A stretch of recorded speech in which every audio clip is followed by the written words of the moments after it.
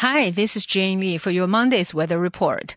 With a frontal system hovering north of Taiwan plus wet winds from the southwest, we again have unstable weather today.